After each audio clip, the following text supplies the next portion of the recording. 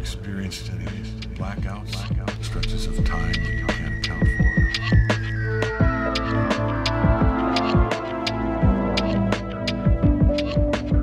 I roam for eternity, scent of the dead planet. Yeah, you're gonna love this one. It's a scream, baby.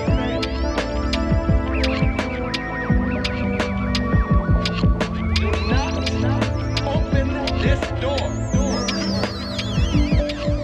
What's the matter with you people? I was joking! Don't you know it's a joke when you hear one? Stardate 01/25/2022. Welcome back, everybody, to another episode of Captain's Log. This is your captain, Jose Valle Jr., joined virtually by my trusted co-host and first officer, Mr. Mason Schrader. Welcome, Mason. Hello. What's new with you? You've been a little sick. How you feeling? Yeah, I got COVID, and that was a bummer. But I'm better now. I took a bunch of horse dewormer, and I drank my wow. own piss. And that now, worked. I mean, obviously, you can tell by looking at me, I feel great. I look amazing. And I also got vaccinated in the booster, so so it's hard to say for sure. Which I've one? always been Yeah.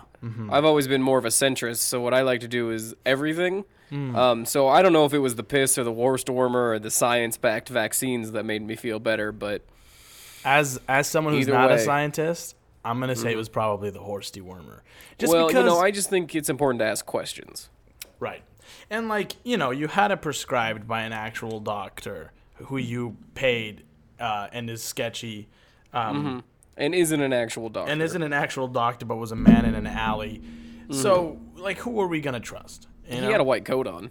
That's true. He might have been a butcher, actually, now that I'm thinking about it, because he did come out of the back door of the There butcher was a lot shop. of blood on him, but he assured me it was just from surgery, which, Makes at sense. the time, it checked out, yeah. So, yeah, Mason's a little sick, so maybe that, if you notice, man, he seems a little laid back today. Cut him some slack. All Yeah. right? He's recovering. Always cut me some slack. Always doing tough. cut him some slack. He's always... Please don't ever hold me to any sort of high standards. Lowest expectations possible for me, and that's how we roll. Yeah, so today, Mason, we have a bit of a doobie of an episode. We're going to be taking a look at I'm sorry, did you say a doobie of an episode or a doozy? Mm-hmm. Because you definitely meant to say doozy, but you definitely said doobie, I didn't you? wrote doobie, so pretty sure... That's not a thing. That doesn't exist unless it's like a Cheech and Chong episode. This is that's a- not a thing. Doobie of an episode, Mason. I'm cool. I'm hip. I do marijuana with the kids. I love the I'm cool. I'm cool. I will say this. This is not a paid sponsor, but if you are someone who likes the Kush, does that Jose, automatically stop. disqualify me from Why- talking about it? I just don't understand why you're doing. Do you know how there was I went through a phase in high school where I was Mm-hmm. if I make an ugly picture or an ugly face in this picture, it's funny and ironic, Yeah. and then I won't actually be ugly. It's like you're doing that where it's like if I just lean really hard into weed, it's gonna not be weird. But Yeah. it's like if we were buying weed, I would have left you by now and been like, why don't you go wait in the car? I'll buy the weed. You wait in the car. Because of the way you're like, what's up? Yeah, no. I mean, we do the weeds sometimes. We do Kush. We do the cabbage, the Hey, levels, Jose. devil's lettuce. Oh, Jose, go wait in the car. Okay, I'm gonna talk to these guys. Go wait in the car. What's up with your friend? Is he a narc? No, he's He's very. Listen, look how sweaty he is. Okay, he's very nervous. I'm waving from the car window. But anyway, I will say this. This is not a sponsor, but if you listen to our podcast, you probably have heard us talk about last podcast or listen to them as well. They put out a line of weed vapes and carts. It's pretty good. I'll say that. That's all I'll say. If you like weed, if you like smoking, you like live resin, and this sounds like a paid ad, but it's not. I just It really genuinely does. really like it, and so I feel like I should recommend it because I like them too. And they do the profits from it go to the Last Prisoner Project, which is they're trying to get people who have been committed for marijuana related crimes out of prison. So pretty cool. Anyway, let's talk It is about cool. death. So Yeah. today, Mason, we have a doobie of an episode. we are going to be taking a look at one of the lesser-known cults and their heinous act that resulted in the death of 3 women. This is the story of the Alexander family. It's a tale of blind devotion and complete and utter submission by the members of this family, who even while they were being murdered, did not fight against their beliefs. Exciting. Yeah, you ready for this? Yeah. Because we're let's about do to it. get into some incestuous, bloody details. Was that a misspeak? Did you misspeak Nope. then? Oh, no. Incestuous, Oh, man. Mason. I was really hoping you meant to say, oh, like... Mason, this one's very fun. And by very fun, I mean it made me feel very yucky, and I had to take a shower afterwards. Cool. Yeah. Well, let's do it. All right. So, we said last couple episodes ago that you should just come into our show expecting trigger warnings. So just keep that in mind. Today, anyway, so let's get into it. I never know how to address this, but yucky stuff is coming, people. The story of the Alexander family murders begin in Hamburg, Germany. You know Hamburg? Hamburg? Is that where the hamburger was invented? I believe so, actually. Perhaps. That's exciting. Perhaps. It starts with a man named Harold Alexander and a sect known as the Lorber Society. Harold was a stonemason who, through a series of events, came into contact with a man named George Riley. That's funny. I'm a human mason. Oh, wow. Dun, dun, dun, dun, dun, dun. We're keeping it light today. That's A-grade comedy. Riley was the leader of the Lorber Society. This is a Christian sect/cult rooted in the Christian faith. However, their beliefs differ slightly in a stricter fashion. Most devoted Christians will practice self-denial and abstain from certain sexual practices or societal temptations like alcohol and drugs. Or, if you're one of our Mormon friends, coffee and hot drinks that aren't hot chocolate, because hot chocolate is yummy. Well, hot chocolate is a delightful It is very yummy. thing, and coffee is for sinners and people that go to hell. Yes. Everybody knows that. Everyone knows that. If you heat up a pop, is that illegal? Probably. Well, I mean, they can't drink certain pops. Like the very devout ones will not drink any soda with caffeine in it. Well, that's actually good. Soda's terrible for you. Don't drink it. This is brought to you by Propel Water. It's like soda, Propel. but it's water. Soda for Mormons. Propel. So this is the Lorber Society? The Lorber Society. They're like, Okay. at the most, the Lorber Society probably only had a couple hundred members. I believe they're still active to this day, but there's not. It's very confusing if you try to look them up. I feel like there's not like Yeah, because it doesn't sound like a religious sect as much as it sounds like a club. You know what I mean? Yeah, it sounds like somewhere that like rich people go do rich people shit. I don't really know what rich people do. I'm assuming it's like go ooh, a lot like with a little like a handkerchief. Is that still? Do you think you they think still that's do like that? you think that's like the main thing that Yeah, they they do, go though? into Like, a you don't room think and they go ooh. you don't think that's a reaction to things. You think that's the That's main the thing that main rich thing people bringing do? them in. Look, I work at an undisclosed location where I come into contact with rich people. That makes it sound like I'm doing something sketchy. Mm-hmm. I just don't want to get fired from my job, but Right. I come into contact with rich people a lot, and a lot of them go ooh, and they wave little handkerchiefs in front of my face. Cool. No, We that's had a cool. week of nothing, Mason. It's weird. It's always weird getting back into the rhythm. No, hey, I think you're doing great. You're crushing it. Rich people, they go ooh a lot. They do for sure. Yeah. Anyway. Yeah. However, the Lorber Society believes in total self-denial. They practiced so strictly and literally that no one within the society could really have a life outside of the group. Like cults. Right. They all, like Fair enough. like so cults when you do. say self-denial, that's means like they just everything that was pretty much that was fun they don't yeah. do. Because that's it's like a basic Yeah. Christian thing to be like. Is that the thing of like we have to suffer here to get into heaven? Is that where this belief stems from? I'm or? assuming. I feel like that's within. I feel like that's the whole of Christianity is like we hate everything. We have to suffer so that we can get into heaven, kind of thing.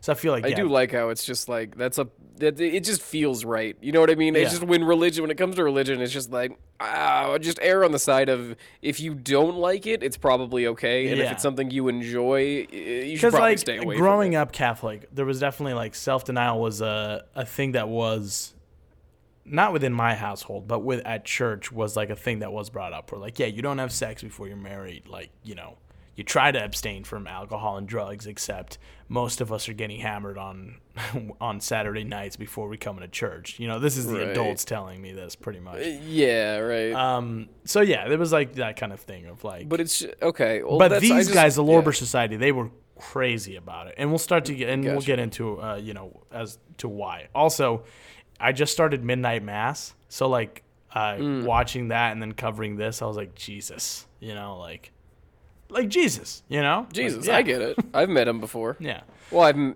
maybe I've met him. I don't know. So that's I don't the know how thing. it works. That's the. I thing. like to think that he probably comes down every once in a while and just gauges people. I And think bet so. he loves me. I think Jesus. I think Jesus and I could get a beer. That right there is gonna upset so many people.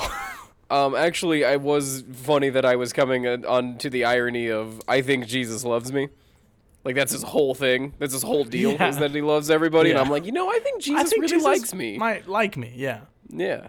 So Anyway. one of the key things that made them crazy, strict, was that they believed that everyone outside of their group is evil and of the devil. Which Oh, is so it's like a fucking Westboro Baptist you know, that's fucking rock. thing. I mean, they're right about me. Yeah, that literally when I read that sentence, I was like, they're right about Mason.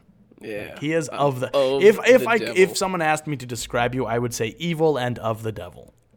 It's But that's- evil in yeah. like a cartoony kind of way, not like in Yeah. a committing genocide kind of way. You know? Yeah, I'm not as much of a Hitler as I am like Heinz Like a- Doofenshmirtz. yeah, I was gonna Yeah. say Dick Dastardly, but yeah, that's Yeah, if anybody follows my Twitter, they know that this year I've devoted myself to being evil, and by that I just mean kind of zany and mischievous. More than anything, that's you know? exciting. I'd love to be your like Perry, where it's like I don't, but not like when I foil your plans, Yeah. but the one where I just, you know what I mean, where Yeah. I'm just like I'm like you're doing great. You Yeah, know? yeah. That'd be yeah. Every time I do and I'm doing air quotations here. Every time I do an evil act, Mason, I'll text Yeah. you. And then, Okay, and then yeah. you can send me a thumbs up. Yeah, that's great, dude. Yeah. You're doing awesome. Hey, I just stole candy from a baby. Just 2 thumbs up. I think I'd like to follow you around and give candy back too. Yeah, you know, just kind of keep the balance of things. Yeah, So you get to be evil, but yeah. but yeah. Well, this has been fun.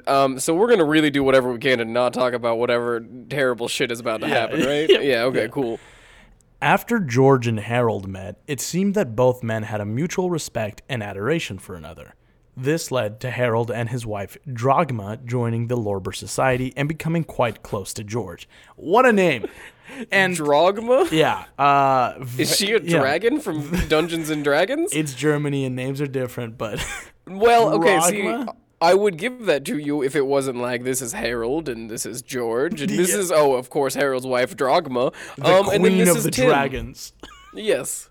Okay. So Harold and George are our two main guys, right? Yeah, so yeah, Harold Alexander and George Okay. Riley. George Riley is the leader of the Lorber Society. Okay, so did he set up the Lorber Society entirely then? The Or, Lorber he's Society okay. was started by a man named Lorber. Thus the name. Back in like That- the 1800s or something. Gotcha. Okay. Okay, sounds good. However, soon after the Alexanders joined the Lorber Society, George Riley fell ill, and it became very obvious to the followers that their leader would soon die. When George was on his deathbed, he was visited by Harold Alexander. Now, we aren't quite sure if what Harold claimed really transpired, but after Harold emerged from the room where he had a private conversation with George, he turned to his wife and told her that he was set to become the new leader of the Lorber Society, which is what I would do too. Mason, if Yeah. you were the head of a club and you were dying and I went in there, I would come and be like, Mason said I'm in charge now, so Honestly though, but if I were the head of a cult, right, and I was dying, I would do that to like 6 people. yeah. I'd call So like that 6 people in one have by to one and fight be it, like, yeah. "You're in charge after You were the this." head of the club, the cult. Because because my cult is never going to be about any higher purpose. It's Right. just going to be about gratifying my own personal wants and needs. Exactly, So, and I don't get why people would think that's wrong. and I also don't want anybody continuing it on Right, in my yeah. name. I'm done when I'm done, and then I'm just gonna tell every single, not even 6 people. I'm gonna tell every single person in the cult that they're the next one in charge. That way, it's over because everybody is like, I'm See, doing I my would just thing, I you would know? just come in one day before when I'm feeling I'm gonna die, and I would call everybody in, and then I'd be like, let's just like call it a day, guys. And they're like, what? We gave up our lives for you. And I'm like, yeah, but I just think like we're good. Like we did everything. So we had the Mission orgies, accomplished. we did the drugs, and then I'd throw up one of these like surfer like hang loose. All right, everybody. All right. Hey, Stay frosty, keep it high guys. and tight. Am I right? Come on. All right, I'll see you guys later. And then I would just Oh, wheel no my more chair, cheers. Come on. wheel myself out of there as quickly as possible. Oh, that's funny. With how devoted everyone was and the relationship between George and Harold being well known, everyone in the society accepted this, and thus Harold Alexander became the head of the Lorber Society. They were all just like, yeah, all right. Yeah, it makes sense. I didn't want to do it, so that makes me happy. Good job. Yay, Harold. Also, for everyone listening, Harold is spelled not the way that you would think. It's spelled Harald. And I think that's cool. Harald. Harald. Harald. But it's Harold. All right. Anyway. I'm into it. Over the next 2 years, as he led the society, Harold began introducing a new belief to the group. That they had to, like cults. That they had to, this guy's like so on the fucking money with like things that cults do. It's insane. Yeah. That they had to prepare for the arrival of the new prophet of the Lord. He made it clear to the group that when this new prophet was born on the earth, Harold would know immediately and make it known to the congregation. Like a cool little spidey sense for prophets. Well, I just think what a coincidence that this guy just happens to have the ability to sense when the new prophet is born, when he's born immediately, and it can be Yeah. whenever he wants. Yeah. It's almost like he was like, and I'm going to put in an emergency hatch here, and it's only for emergencies, and we can only use it once, but if things ever get sweaty, I'm just going to pop that open, Yeah. and then we're good. So Yeah. Yeah. keep that in mind. He also made sure they understood that when this prophet arrived, they had to adhere to his every wish, no matter how strange or wrong his demands may seem. Perfect. That's the perfect cult rule. They had to comply, for this was the will of God. I love just already he's like, okay, look, there's going to be a new guy. He's going to come in and I'll know all about him and I'll speak for him. And whatever he says, you have to do and you can't question him. And it's important to remember it's not me. Like, I'll say these things, but it's not me. It's not God. me. It's God. Okay. Yeah. And also, maybe I am God. I don't know. We'll get there. I guarantee. What if this lasts for another 5 years? He was moving towards. I like, think maybe if he it had, is yeah, God. yeah. Yeah. Approximately 2 years, in 1953, after he had taken leadership of the Lorber Society, Harold and his wife welcomed their second child, a boy who they would name Frank. Upon his first look on the child, Harold said he immediately knew that this boy, his son, was No the way. prophet the society had been eagerly waiting for. His son? It was his son? What are the chances? It's the... What are the chances that his son was the prophet? That's crazy. Hey, don't shoot the messenger, okay? Right. He's literally just the messenger, so don't be mad at him. My son wants you to take off your top. Right? There's like a 3-year-old kid in the room, and he's like, Yeah. my son wants you to suck I was my just thinking a balls real straight quick." up baby. Yeah. You know, and she's just like, Someone from the congregation comes to visit, and the wife's not home, and she's like, oh, he's adorable, and I can't believe he's going to be the prophet. And he's like, yeah. Oh, what's that? Yeah, my son says that I should really get my balls sucked right now. What do you... God, weird, right? It's weird, but you have to do it because remember I said that. And you said that. Oh, you God would. said that. Oh, God said that I should say that to you, and so okay, I'm just gonna take my pants off, and here we go. Oh, man. Oh, jeez. Yeah. Yikes! Once again, everyone within the group accepted this, and thus, as he grew up, Frank was shamelessly adored and revered and worshipped by all those around him. Oh, fuck. They're literally doing not Heaven's Gate. They're Children of God, aren't they? They literally did. Oh, fuck. This greatly shaped the way that Frank would come to view himself and his role in the world. By the time that Frank had reached elementary school age, he fully believed that he indeed was the prophet of the Lord and began to use this to his advantage to boss his family around, especially his mother and 3 sisters, and no one fought back against this. And we're not talking bossing around like, nah, you go get it. We're talking like, you are my servant, and you will do anything and everything for me. I was afraid you were going to say that, but it's funnier when I imagine he's like, I'm Jesus, right? Yeah. I don't think we are going to have peanut butter and jelly today. Jesus says funnel cake for lunch. So, gotta do what Jesus says. Sorry. Yeah. Hey, Jesus says no homework, right? Yeah. All right. Well, that is very cute and very fun. But it's I hope not that's that. the end of the story. Oh, no, Mason. You see, Mason, when the boy reached 16 and thoughts of sex had entered his mind, that's when things started to get icky, Mason. See, Frank subscribed to the beliefs of the Lorber Society that all those outside of the group were impure and evil. Therefore, he had the brilliant idea that since he had these sexual urges, he must satisfy them with his own mother. When he went to his father with his proclamation, Harold was ecstatic and supported his son in his incestuous desire, as did his mother, Drogma. But his mother was not enough to satisfy him, so Frank also decided that his sisters were to be fair game for his sexual urges. His father again agreed and encouraged his son and also joined in, beginning to have sex with his eldest daughter, Marina, as well as his wife. The Alexander women never objected, as they truly believed they were servicing and pleasuring the prophet of the Lord, Frank And his Alexander, and his dad. Which is just wild. Yeah. But okay. The youngest daughters, Sabina and Petra, twins, were taught that the behavior taking place at their home was completely normal. Despite the fact that they had few friends, the girls still spoke openly about what was transpiring at home. Word then soon spread among the parents of the school children and the police. Harold was tipped off by someone that the Hamburg police was about to open an investigation into his family, and discovered that members of the Lorber Society had become aware of the incestuous acts taking place within the Alexander household, and therefore wanted nothing to do with the family, planning to cut ties with the Alexanders completely.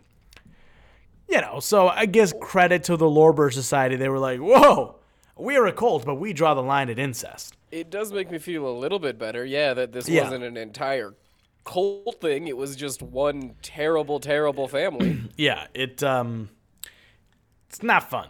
Because I'm not sure how old the youngest sisters would have been. Because I believe Frank was 17 at the end of all this, and the 2 were 15, so 2 years younger than him, and the oldest was 18, so she was a year older than him. So if he was 16, the oldest would have been 17 when her father started having sex with her.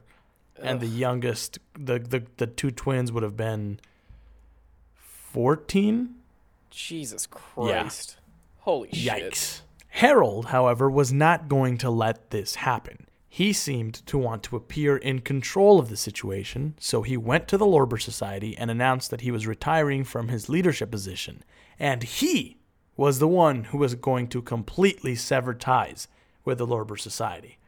And after this, I'm breaking up with you first. Yeah, so it's like suck they were a dick, idiots. Yeah, the girl was in the car and she's like, "Listen, I just think this isn't working out." And he's like, "I'm breaking up with you." So, I was just saying that, I think that this hasn't been going really well. Yeah, well, I dump you. I'm dumping you. So you were gonna you slag. You were already gonna do that? Yep, I was. You also have been thinking this? I'm also, yeah, for sure, yeah. Why are you crying? Because I was so excited to do it. Oh my god! This is why. Get out! This is why I'm breaking up with you. I'm breaking up with you. You Yeah. You fucking bitch. Yeah, does it feel like that though? Oh my god. It doesn't feel like that's what's happening, does it? It kind of feels like I'm breaking up with you, huh? No, because I said it first. Give me your wallet. What? You give... Give No. me your wallet. Yeah, give me your wallet. Maybe I'll stay with you if you give me your wallet. Oh, yeah. How much do you need? 'Cause, What do you got? Yeah, just give me everything. Here you go. Cool. Yeah, we're still breaking up though. No! No. No! So, with the ties to the Lorber Society being severed and Harold being aware that the Hamburg police was going to open an investigation into his family, the Alexander family packed up all their belongings and headed south to Santa Cruz, the capital of Tenerife in the Spanish Canary Islands. Not that Santa Cruz. Yeah. We all got longboards. Huh? Huh? That's a joke about the Santa Cruz skateboarding company. Yeah. No, it's very good. And anyone who knows anything about Colts knows that when Colts move to new locations, Everything gets better normally, and everything, they probably were like, we're not weird anymore. Everything's great now. No, Mason. God, I'm really not doing too well on my predictions. No.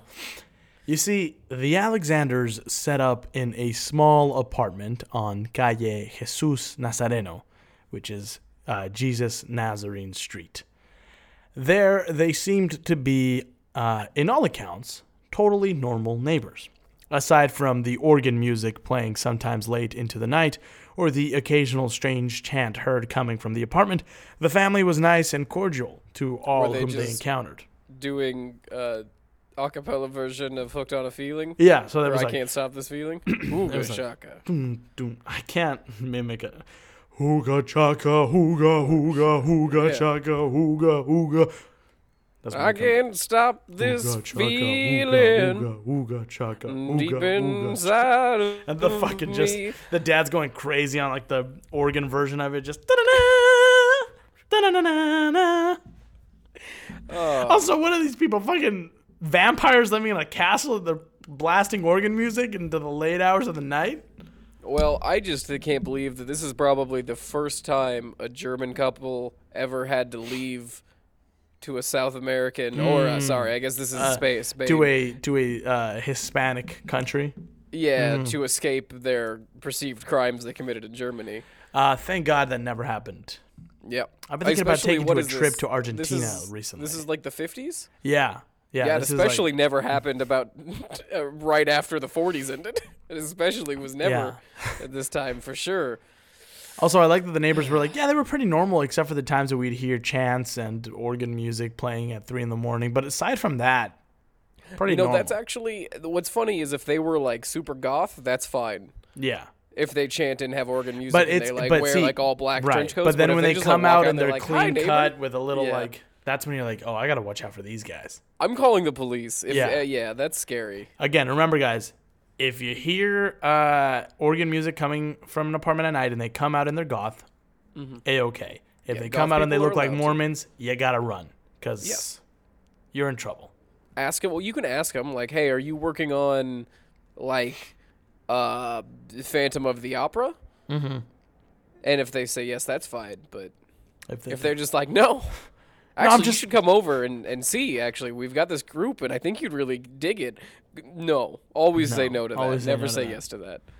Unless you think it could be a sex orgy. No. You know what? It's not worth it. It's not worth it. It's not worth it. Because, because, Jose, this sounds like it is a sex orgy, and you don't want to be a part of it. Not this one. No. Yeah. Nope. On the night of Wednesday, December 22nd, 1970, Harold and Frank appeared on the doorstep of the villa belonging to Dr. Walter Trenkler, a well-known German family doctor. They were there looking for 15-year-old Sabine, who had taken a job as a domestic helper and had been staying at the doctor's for a couple of days working. The doctor found the girl in the kitchen cutting some food and told her that her father and brother were there to see her. As Trenkler stood back, letting the girl have some privacy, he couldn't help but notice that the two men seemed to be covered in mud from head to toe. As he observed, he overheard Harold tell Sabine, "Sabine, dear, we wanted you to know at once that Frank and I have just finished killing your mother and your sisters. The girl took her father's hand and put it on her cheek, and to Trankler's amazement, simply said, "That's wonderful, Father." Dr. Trankler stood in shock for a moment, staring at the Alexanders. When Harold caught Trankler's stare, he said, very matter-of-factly, it seemed that the murders had already been reported by neighbors who overheard the commotion coming from the apartment by the time Trankler called. So the police raced over to the villa. The police arrested all members of the family, and Detective Inspector Juan Hernandez and Detective Sergeant Manuel Pereira went to the Alexander flat, accompanied by a police physician. What they found... I'm Dr. Police Officer. It's nice to meet you. I'm a doctor. Go ahead. I just want everybody to know that me, Dr. Cop, on the scene. Dr. Cop. I'm Dr. Cop. That's the new drama coming to whatever the channel is that has like Grey's Anatomy and Chicago Fire. I don't know which one it is. CBS maybe? Seems like CBS thing. It is a golden opportunity because the two most popular, I guess Cop Bones is Cop and Doctor procedurals. Hi, I'm Copter. Copter. Yep. Copter, MD. MD. The young doctor, but he's got a gun. Copter, MD, PI. Wow. Imagine how much crazier House would have been if he had a gun. Did he have a gun in that show? I've never seen it. I don't know. Seems like the type. I don't know. He might have. What they found inside was a grisly scene. After breaking down the door, they found the apartment in complete disarray. Broken dishes, torn papers, and clothing lay strewn about the room. The ceiling, walls, and floors were stained with blood, and in the middle of the living room were the mutilated bodies of the two Alexander sisters, 18-year-old Marina and 15-year-old Petra. The oldest had been disemboweled, and both had their genitals and breast hacked off and nailed to the walls. In the bedroom were the violated remains of the mother, 39-year-old Dragma Alexander. Her breasts and genitals had also been hacked off, but unlike the two sisters, the killer had removed her heart, wrapped a cord around it, and hung it on the wall. I don't know how this pilot is going to get off the ground. I don't think Copter is... this is pretty hardcore for a first episode. They're dead. Do you have a better pitch? They're dead. As my professional cop doctor opinion. I want, to bring levity to the situation, I'd like to imagine that the two detectives just slowly turned to the doctor physician or the cop physician, and he was just like, well, it's my professional opinion that these three women are dead. Yeah. And then they just slowly turned back to look at the scene. Yikes. Oh, wow. Yikes is fucking right. Holy shit. When the two Alexander men were taken to the police station, they admitted to the murders of the three Alexander women and willingly relayed the events to the police as they had occurred. The father and son had been home with the three women while Sabine was at the doctor's villa. At some point, the afternoon of the murders, Dragma and Harold had left the living room to go lie down in their room and take a nap. Shortly after the parents had laid down, Frank too would leave the living room. He would enter the parents' bedroom, sit at the edge of the bed, and stare down at Dragma. Dragma would roll over and look up at her son. It was at this point that Frank told police that the look she gave him was suggestive and offensive to him. He believed that the manner in which she was looking at him was not permitted, and this was when he knew. The killing hour was upon them. At this moment, I should explain exactly what the killing hour was. It was not a part of Lorber Society beliefs, but rather something that Frank and Harold had come up with on their own as they began to follow their twisted and deranged belief system. According to Frank and Harold, women were impure, and the only way to purify them and allow them entrance into heaven was to murder them. It was understood by every member of the Alexander household that at some point Frank would murder all the women in the house in order to allow them entrance into heaven. When this killing hour would be upon them, it was the women's job to lie patiently and wait for their turn, as it were. Pretty bananas, right? Just the pure... my fucking God. I think what's so interesting about this case, and we'll get into it maybe a little bit in the end, is just the pure devotion that every member of this family seems to have. Just total and complete and utter blind devotion. Anyway, it's just the idea of being like, one day I have to kill you, and them just being like, yeah, no, that sounds right, you know? Well, that makes sense. That checks out. That's holy shit. Mm-hmm. After deciding that the killing hour was upon them, Frank announced out loud to his mother this very fact. He then got up and grabbed a nearby wooden coat hanger and struck Drogma upon the head with it. Drogma then accepted... What was that? With a coat hanger? Yeah, you know, like those thick wooden ones that they'll hang like big coats on? Yeah. It just seems like a weird one. Yeah. Drogma then accepted that the killing hour was upon them and turned herself onto her stomach and laid flat, as her son viciously beat her repeatedly.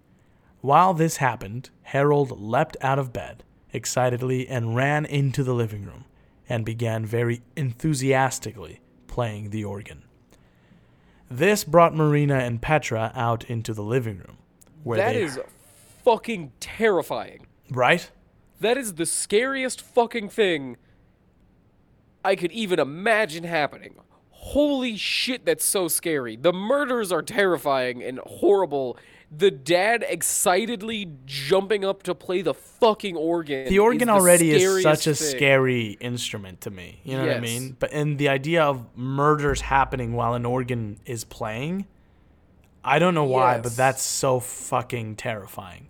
Ugh. And just the idea that this man woke up, saw his son beating the woman who I'm assuming was the love of his life, who he, chose to start a life with, who bore his children to him, and then just being like, yes, And I guess, we'll get into in the end, and there's explanations as to why he was like this, but anyway. So Marina and Petra came out into the living room from their rooms, where they heard the commotion coming from the bedroom of their parents, and the two girls peeked inside. There they saw their brother violently beating their mother to death. And at this point, it seems that Harold announced to the two sisters that the killing hour was upon them, and they should prepare for their turn. The girls made their way over to the center of the living room and sat, cross-legged, patiently waiting. After a while, Frank stopped beating his mother over the head after she had presumably died, and walked into the living room and, without missing a beat, began to beat Marina over the head as well, and that's the oldest sister, until she fell motionless onto the living room floor. He then repeated the same thing with Petra. Frank left the living room and entered the kitchen, where he grabbed a small knife, pruning shears, and a hammer, and returned to hack off the sexual organs of his sisters and his mother. Jesus Christ. This was a very daunting task, and so the father and son switched off, with one hacking off the offending parts and the other playing the organ. So again, throughout this entire thing, the organ is still playing. That is the scariest thing. Mm-hmm. Yeah. In the entire... The scariest thing I could imagine. With the women dead, the father and son ran around the apartment, yelling and singing excitedly because of what they had done. They then left and spent the night at another property they had before going to the doctor's villa the next morning. During the trial, Frank Alexander was always out of sorts, making faces and gestures that were typical of an unbalanced person. Very Manson-esque. But I think the key difference here is Manson, we know, was playing it up to be like, look, I'm crazy. Let me out. I don't know if that was the case with Frank Alexander. Harold, on the other hand, seemed to be vacant and unpresent. Both remained silent and did not answer any questions during the hearing. The two forensic experts, Doctors Serrano and Velasco Escasi, stated that the father suffered a mental illness of the chronic delirious schizophrenic type, while they attributed to his son a psychic contagion or an induced disorder. Okay, so basically, what happens when you make a kid think he's Jesus his entire life, or raise a kid to think Right. that they're Jesus? Yeah. And therefore, both the father and son, of course, were deemed unfit to stand trial. I included a picture of them, if you want to pull that up, Mason, and just look at how crazy this kid looks. Oh no. Yeah, Oh no. yeah. And again, the dad just looks very silent, very vacant. Holy shit. Yeah, it's one of those pictures that just speaks volumes, I think. Yeah. Yeah. Both men were committed to an asylum for the criminally insane. They never seemed to show remorse and believed until the end that they had done the right thing. Sabine Alexander begged the authorities to let her be in the asylum with her father and brother, but she was rejected, and instead was sent to live out her days in a convent. And after that, nothing is known of her. They sent her to a convent because they believed that would satisfy her desire to be away from the impure and evil people of the world. Oh. And she was still a minor, so they felt like that would be the Right. best. And she was, I guess she was also charged. So She was charged? I'm assuming if the court is like sentencing her to go live out her days in a convent, I guess maybe did they find her, I don't know. maybe, Yeah. you know, She was just too mentally ill to live on her own too, and I'm assuming. Well, after she went to the convent, we really don't know what happened to her. It's possible she changed name. There's some rumors that she changed her name, and that's why we never heard of her. But anyway, 20 years or so after their sentencing in 1990, Frank and Harold, shockingly, managed to escape the asylum. Interpol escape? Yeah. I assumed they just probably. I actually wouldn't have been surprised if they were like they just let them out after 20 years. It's No, crazy. they were that sentenced to be escaped. there for the rest of their life, and they escaped. Why would they be allowed to be with each other? Those Seems pretty motherfuckers crazy need to me. Be separated. Two different immediately. countries, you know what I mean? Yeah. Interpol would issue a search and arrest warrant, but to no luck. To this day, the men's whereabouts are unknown. Harold Alexander would be in his 90s, and Frank would be 66 or 67 years old to this day. In this day. Today. That is in so much. That's so much younger than I want to hear. And that's the end of the story of the Alexander family murders. It's pretty fucking bananas, wouldn't you say, Mason? Yeah. It's very unpleasant, is what I would describe that story as. It's unpleasant. I think, and again, I mentioned I've started watching Midnight Mass, and Midnight Mass is a very good view into how religion can be bad. You know what I mean? How pure, unregulated devotion can lead to bad situations. And, you know, it's tough because although I would identify as a lapsed Catholic at this point, very like loosely lapsed Catholic. I still respect people who believe, but I think that you have to recognize any sort of belief, religiously, socially, you know what I mean? It can become very dangerous. And I think this is a case that shows that. And we're not psychologists, so what we're saying is just our opinions. I mean, I think so it's take it with a important- grain of salt, you know? But accepting that there's an all-powerful God is okay, is understandable. It's when you start being like, and whatever this guy says is what God's trying to say. Yeah. Is the scary thing. For me, the most there's so many parts of this case to explore. There's a lot. You know, the three women, all the women of the Alexander household, just so, especially the mother, who's an adult and choosing to go along with her husband's and who ideology. didn't necessarily grow up in this type of thing. I mean, she may have, I guess. We don't know. But right. But like bringing, I don't know. It's just, and of course it is very insane to me that they just willingly accepted this, and I think that just shows the power of a belief that you can ingrain into someone's life. I to be like, suppose it's this when you're a has to. family. That's, you know what I mean? I think 'Cause that's it's why like- it was so much easier for this cult, you know, Right. which is, you know, if you want to call it a cult or not. Yeah. But, Yeah. And I think, to me, the father is the most interesting figure here because, and of course he was diagnosed as schizophrenic, which makes a lot of sense as to Right. why he would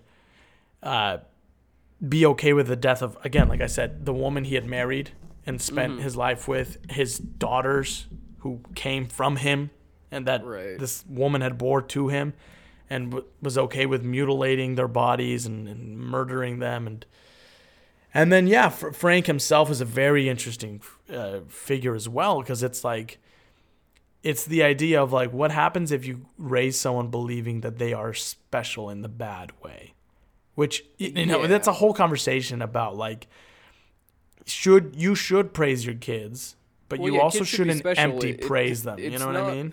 Well, yeah, I mean, you should make your kids feel special. You shouldn't tell them that they're Jesus. You Yes. shouldn't tell them that they're the next prophet. Yeah, I just My think mom was like, Mason, you can do whatever you want, but she was never like, did you know that you're God's favorite person in the world? That God chose you right, to because tell that's me. people what to do? Because my mom told me that. Oh, Am I not? No. yeah, buddy, no. No, but yeah, it's, oh man, it's just a crazy, crazy case. And of course, the women are victims, 100%. I would say even Frank, to an extent, is also a victim because it was all the father's manipulation, a victim of the brainwashing, I guess, that this father relayed onto his family. It's very much not a victim because he committed these heinous, heinous crimes. It's just, yeah, 3 women whose lives were cut short. One was 18, one was 15 of the girls, and it's just, oh man, That's- pure, and it feels like a fucking Batman it's serial. a horror movie. You know what I mean? Yeah, I mean, it doesn't feel real. I mean, no. It's like horrifying. 7. Yeah, Like there feels like there should have been a detective like that followed them from Hamburg that was trying to crack the case and shit right before it happened. But yeah. holy fuck. Did they ever talk about? I mean, were the Hamburg police just like, all right, they're gone? Like, you know what I mean? Did they try to? I'm Pretty not much. even saying they did anything wrong. I don't know what. No, you but can it's, do in that there's very situation, little but- on this case out there, surprisingly to me. Well, it's the thing that where it's like it's so much that like you know what I mean. It's like you look at like certain serial killers that are like more heinous than like Ted Bundy. You know what I mean? Who's I think arguably the most popular serial killer, right? The most famous serial killer yeah, in America is because his crimes are atrocious and they're disgusting and awful, but they have a level of like that's an understandable monster. Like cases like this never reach that true crime mania thing because they're so just bizarre and atrocious. Yeah. Like it's just a whole new level of something that nobody can understand. And it's yeah. it's terrible. It's it's horrible, and but yeah, it seems like the police was already going to start this investigation and move against the family because they knew that they were incestuous. And then when they left, no one really knew where they went. No one from Germany knew where they went. So I think the Hamburg police were just kind of like, it's not our problem anymore, because to them they were just like, well, they're just having sex with each other, which is wrong, but they're not here anymore. Right. You know, pretty It's good one. unpleasant. Yeah. Pretty good one to come back on, I'd say. And by good Yeah. one, I mean one that'll make you, the listeners, go, I need to go walk outside in the sun. Yeah. And- COVID made me lose my taste. This story made me lose my appetite. Yeah. Any other thoughts that you want to share on this before we wrap it up, Mason? If you meet somebody who is confident that they are speaking for or of the bloodline of Jesus or a prophet, don't hang out with them. No. And like, again, this is what has made me step away from organized religion a bit. And again, I'm Because not. you met me and I explained to you that I'm Jesus and, That you're whatever, Jesus, and yeah. how everything works and that the Catholic Church is wrong about it. Yeah, and like, again, we mentioned it, like, everyone is allowed to believe what they want to believe, and this isn't, we both hold different beliefs than very religious people, and even from each other. But for me, I think the problem comes with organized religion, or when men, and I mean men as in like humans, get involved in some sort of holy message. Their agendas, their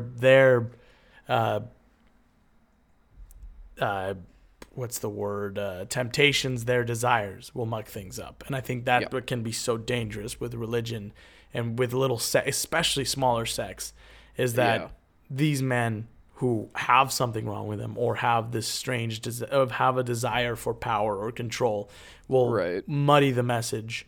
Because I don't think the problem comes in the messages per se, or the core tenets for most. Yeah. But I think the problem comes in when someone says, "Well, the Bible says this, but don't look it up. It's kind of like he told me," and it's it's interpretation. I don't think the Bible is inherently problematic, but the interpretations of it are. Yeah. I mean, it goes back to the whole thing of like, never in the Bible did it really say that gay people are bad, but in the 60s when the church decided they were against gay people, that's when translations started coming out that were like, homosexuality can be bad. Yes. Yeah. I mean, it's the same thing of, it's like, we've got a thing that's, I mean, I think it's fair to call the Bible vague. Yeah. As far as. See, I believe that the Bible's teachings, suggestions. It's a story. It's a story. It's not meant to be taken literal, which is why I left my evangelical that says, college. Like, it's not like here's tips on how to be a better person. It's a story. So yeah, you have to interpret it, and that's. But it's not meant to be taken literal. No religious text, I feel like, should be taken like, oh, yeah, I need to... Well, see, but that's what... I don't know if that's entirely true, though, because I think the biggest problem comes when people try to interpret it. You know what I mean? Mm-hmm. I mean, I don't think you can... I think you can't take the Bible literal, because the Bible doesn't say anything super literal. You know what I mean? Mm-hmm. The problem is that the Bible itself is vague, and when people read it, they're like, this means this thing. Mm-hmm. And sometimes they're probably right, but you can never really be sure. Tell you what. I'll just put on my interpretation of it, and people should listen to my interpretation of it. Because Jesus has been talking to me. Well, of course he has, because I've been talking to you. You do a podcast with Jesus every Sunday. I'm just happy I came back at a time that beards were popular again. Yeah. Imagine if he came in, like, mid-2000s. Yeah, it would have been a bummer. Yeah. But anyway, that's the Alexander family. It's horrible. Don't trust people that say that they have a direct pipeline to God. If they're going Jesus. I mean, for the most part, just don't trust them. But when somebody says God wants you to listen exactly to what I have to say, no matter how strange the request, it's probably not good. And I'll tell you what, if you do feel the need that you have to do that, I'm Jesus, and listen to me. Yeah. Because at least I won't tell you to do terrible shit. I can't wait for the Captain's Log cult to take off, you know? Oh, yeah. The loggers. Yeah. Oh, that's pretty good. We should start a line of beer as well. Oh. Loggers. Loggers could, yeah. Anyway. Well, that's it. It's time to wrap the show up, Mason. Thup, thup, thup, thup, thup. If you like the show, make sure to leave a 5-star review, which you can do in-app on Apple Podcasts and now on Spotify. You can't leave a written review on Spotify, but you can leave 5-star ratings, which you should all go do because it helps out a ton. And we'll read your review on the show as always. You can support the show by going to patreon.com/captainslogcast and donate $1. Anything helps keep the lights on. Another thing you could do to help the show and yourself is go over to TeePublic and shop our merch. You can get anything from t-shirts to mugs to prints with our designs on it. Remember, if you donate/support our sponsors, it all goes towards improving the show, getting better recording equipment, etc. Mason, where can the fine listeners find you? You can follow me on Instagram or Twitter at Mason Schrader, MasonShrader. Mm-hmm. You can follow me there. I don't use it a lot, but... And you can also find him on his website where he's sharing the gospel of the Lord. You can also... Yes, you can find me in your heart because I'm everywhere. You can follow me on Instagram and Twitter at j.valle_jr. and the show on Twitter and Instagram at Captain's Logpod. We recommend various different materials on there and post show updates and post some occasionally funny things, so go check it out.